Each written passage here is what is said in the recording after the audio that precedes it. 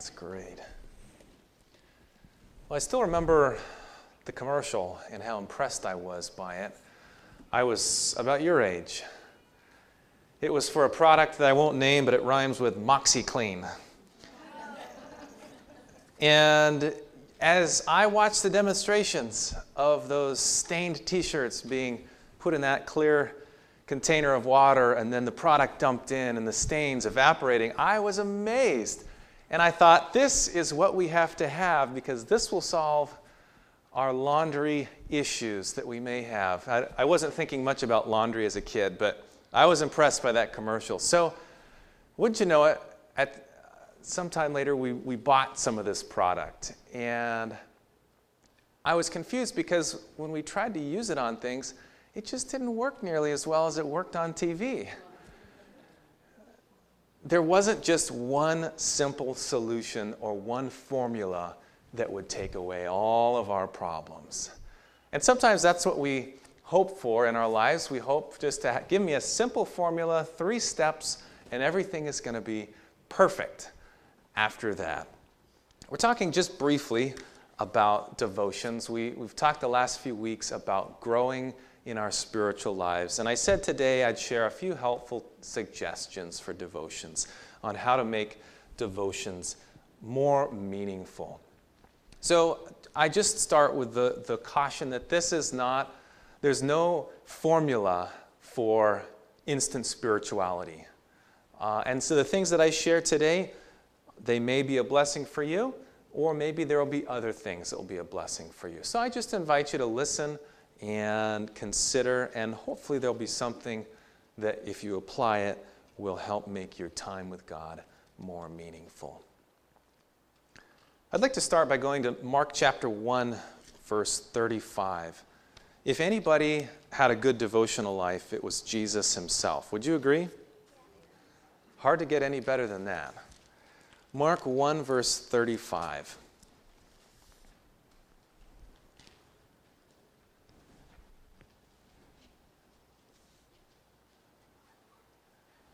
Mark 1:35, it says, now in the what time? Yeah, exactly. Early or in the morning, having risen long before daylight, great while before dawn. So we're talking early here, right? Okay. What did he do? He went out and departed to what kind of a place? A solitary, a secluded place, and there he prayed. The first thing that we can learn about devotions and how to make it meaningful is Jesus had a time, and it will help us if we have a time. For some, that may be early, a great while before dawn. For others, it may be a different time of the day. I think about Daniel.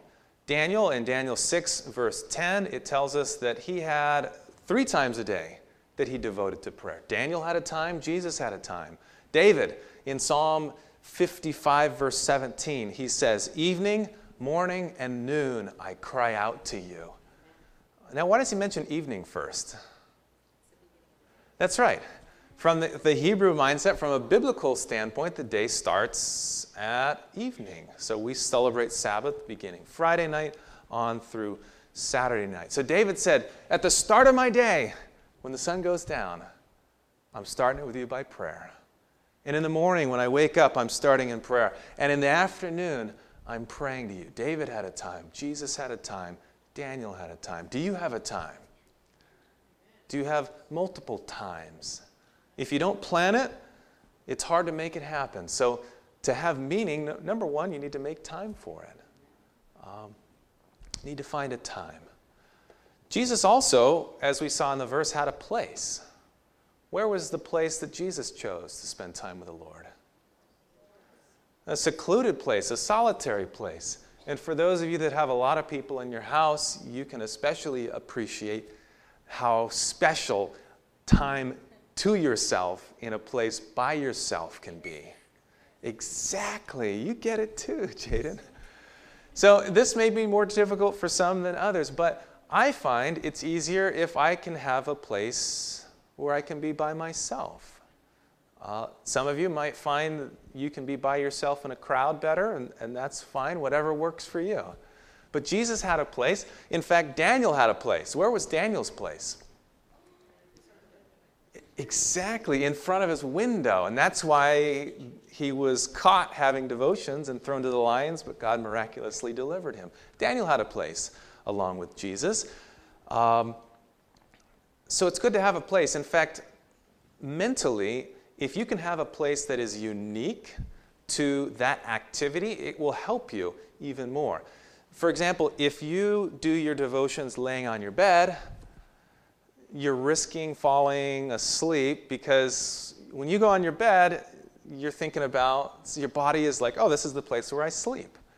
And there's nothing wrong with praying and reading on your bed, but you might find that there's a special chair in your house or a special part on the couch where that can be your special spot with God. My dad used to go for prayer walks in the morning, and he had a spot near a big haystack.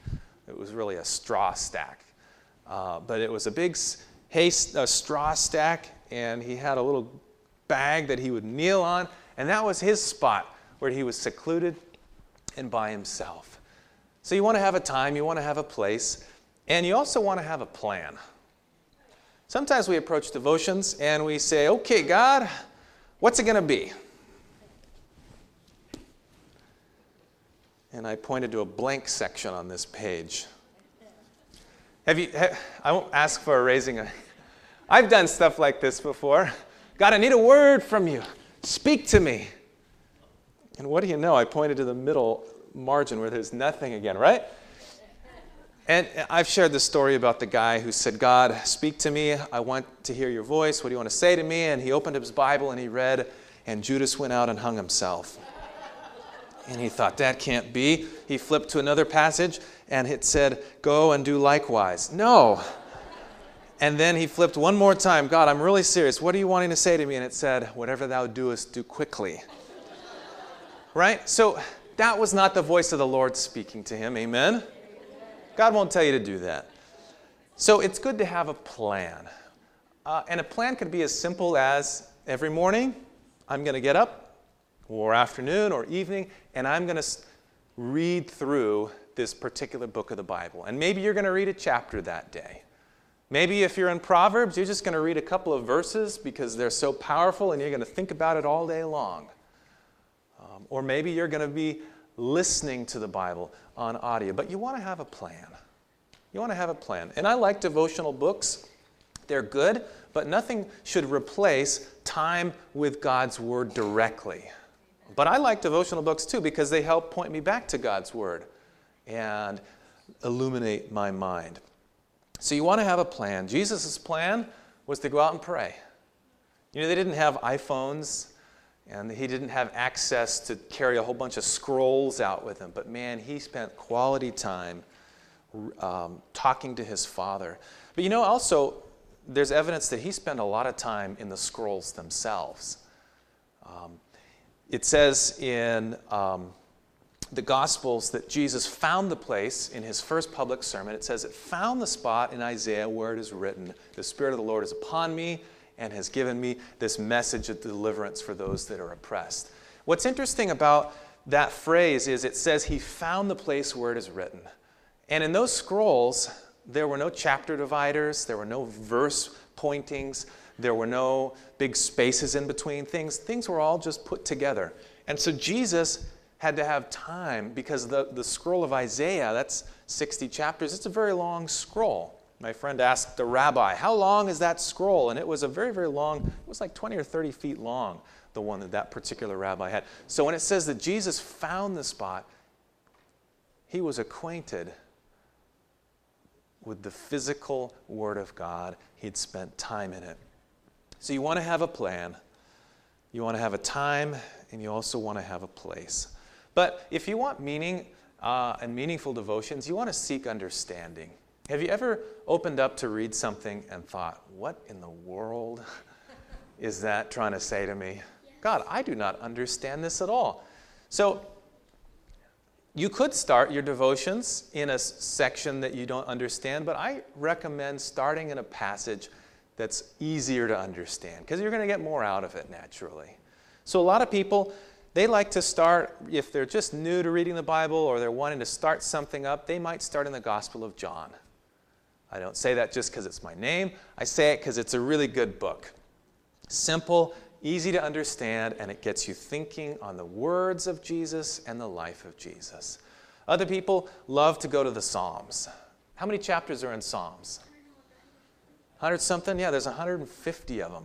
So you could read one Psalm a day, and that would take you about 3 months. You could read more than that. You could read less than that. Or Proverbs. How many chapters in Proverbs? 31. Some people like to read a chapter of Proverbs a day, and that takes you through a whole month. Others of you will find that you get into Proverbs, there's just so much to think about, and you need to take smaller bites, but really think about it. I found that it's better for me to read fewer verses and have more quality reflection and thinking and praying than if I read 10 chapters and I get very little out of it. Sometimes we get inspired, we want to read the Bible through in a year, which is a great thing to do. But a lot of people, they do it by starting off in Genesis, and then they go to Exodus, and then we get to the instructions of building the sanctuary, and they're wonderful, but then we start to lose understanding, and if you get to Leviticus, then you give up, right? Now, these are wonderful books, and maybe we should do a sermon series from these books. But I find it much better if you're going to read the Bible through in a year. There are plans where you can read from the Old Testament, the New Testament, Psalms, and Proverbs every single day. So it gets you in the Old Testament, it gets you thinking about what happened then, it gets you thinking about the life of Jesus, and then you get to read in Psalms and Proverbs. My wife and I like to listen to something called Daily Audio Bible. And it's this wonderful app where the guy reads, and he reads really well. It's not one of those low-quality things, and it's free. And every day he reads from the Old Testament, the New Testament, Psalms, and Proverbs. And in a whole year, you go through the whole Bible, and you listen to it for only about 15 minutes. 15 minutes a day, and you listen to the whole Bible in an entire year. So there are a lot of awesome resources, but you want to start by understanding. So what happens if you're reading along and you don't understand something? What should you do? Yeah, we need to try something. So one really simple thing to do, if you don't understand what's being said, try looking at another Bible and reading that same verse or passage. Different translation may provide a different thought that will help you to understand it. You could also, sometimes our Bibles have comments in the bottom. They're not inspired by God, but sometimes those comments can be helpful. I really like the Andrews Study Bible because it has the comments from some of our Adventist scholars here in the bottom. Really good things to read. You could also consult commentaries. And after church, I've got some handouts on the greeting table that have a whole bunch of more suggestions that I'm not covering for the sake of time. You can take that, and it will have some resources there. I also find that I love reading the writings of Ellen White, and they often inspire me with thoughts and understanding on particular passages. So you want to understand what you're reading, because if you're not understanding it, you're not going to get any meaning from it.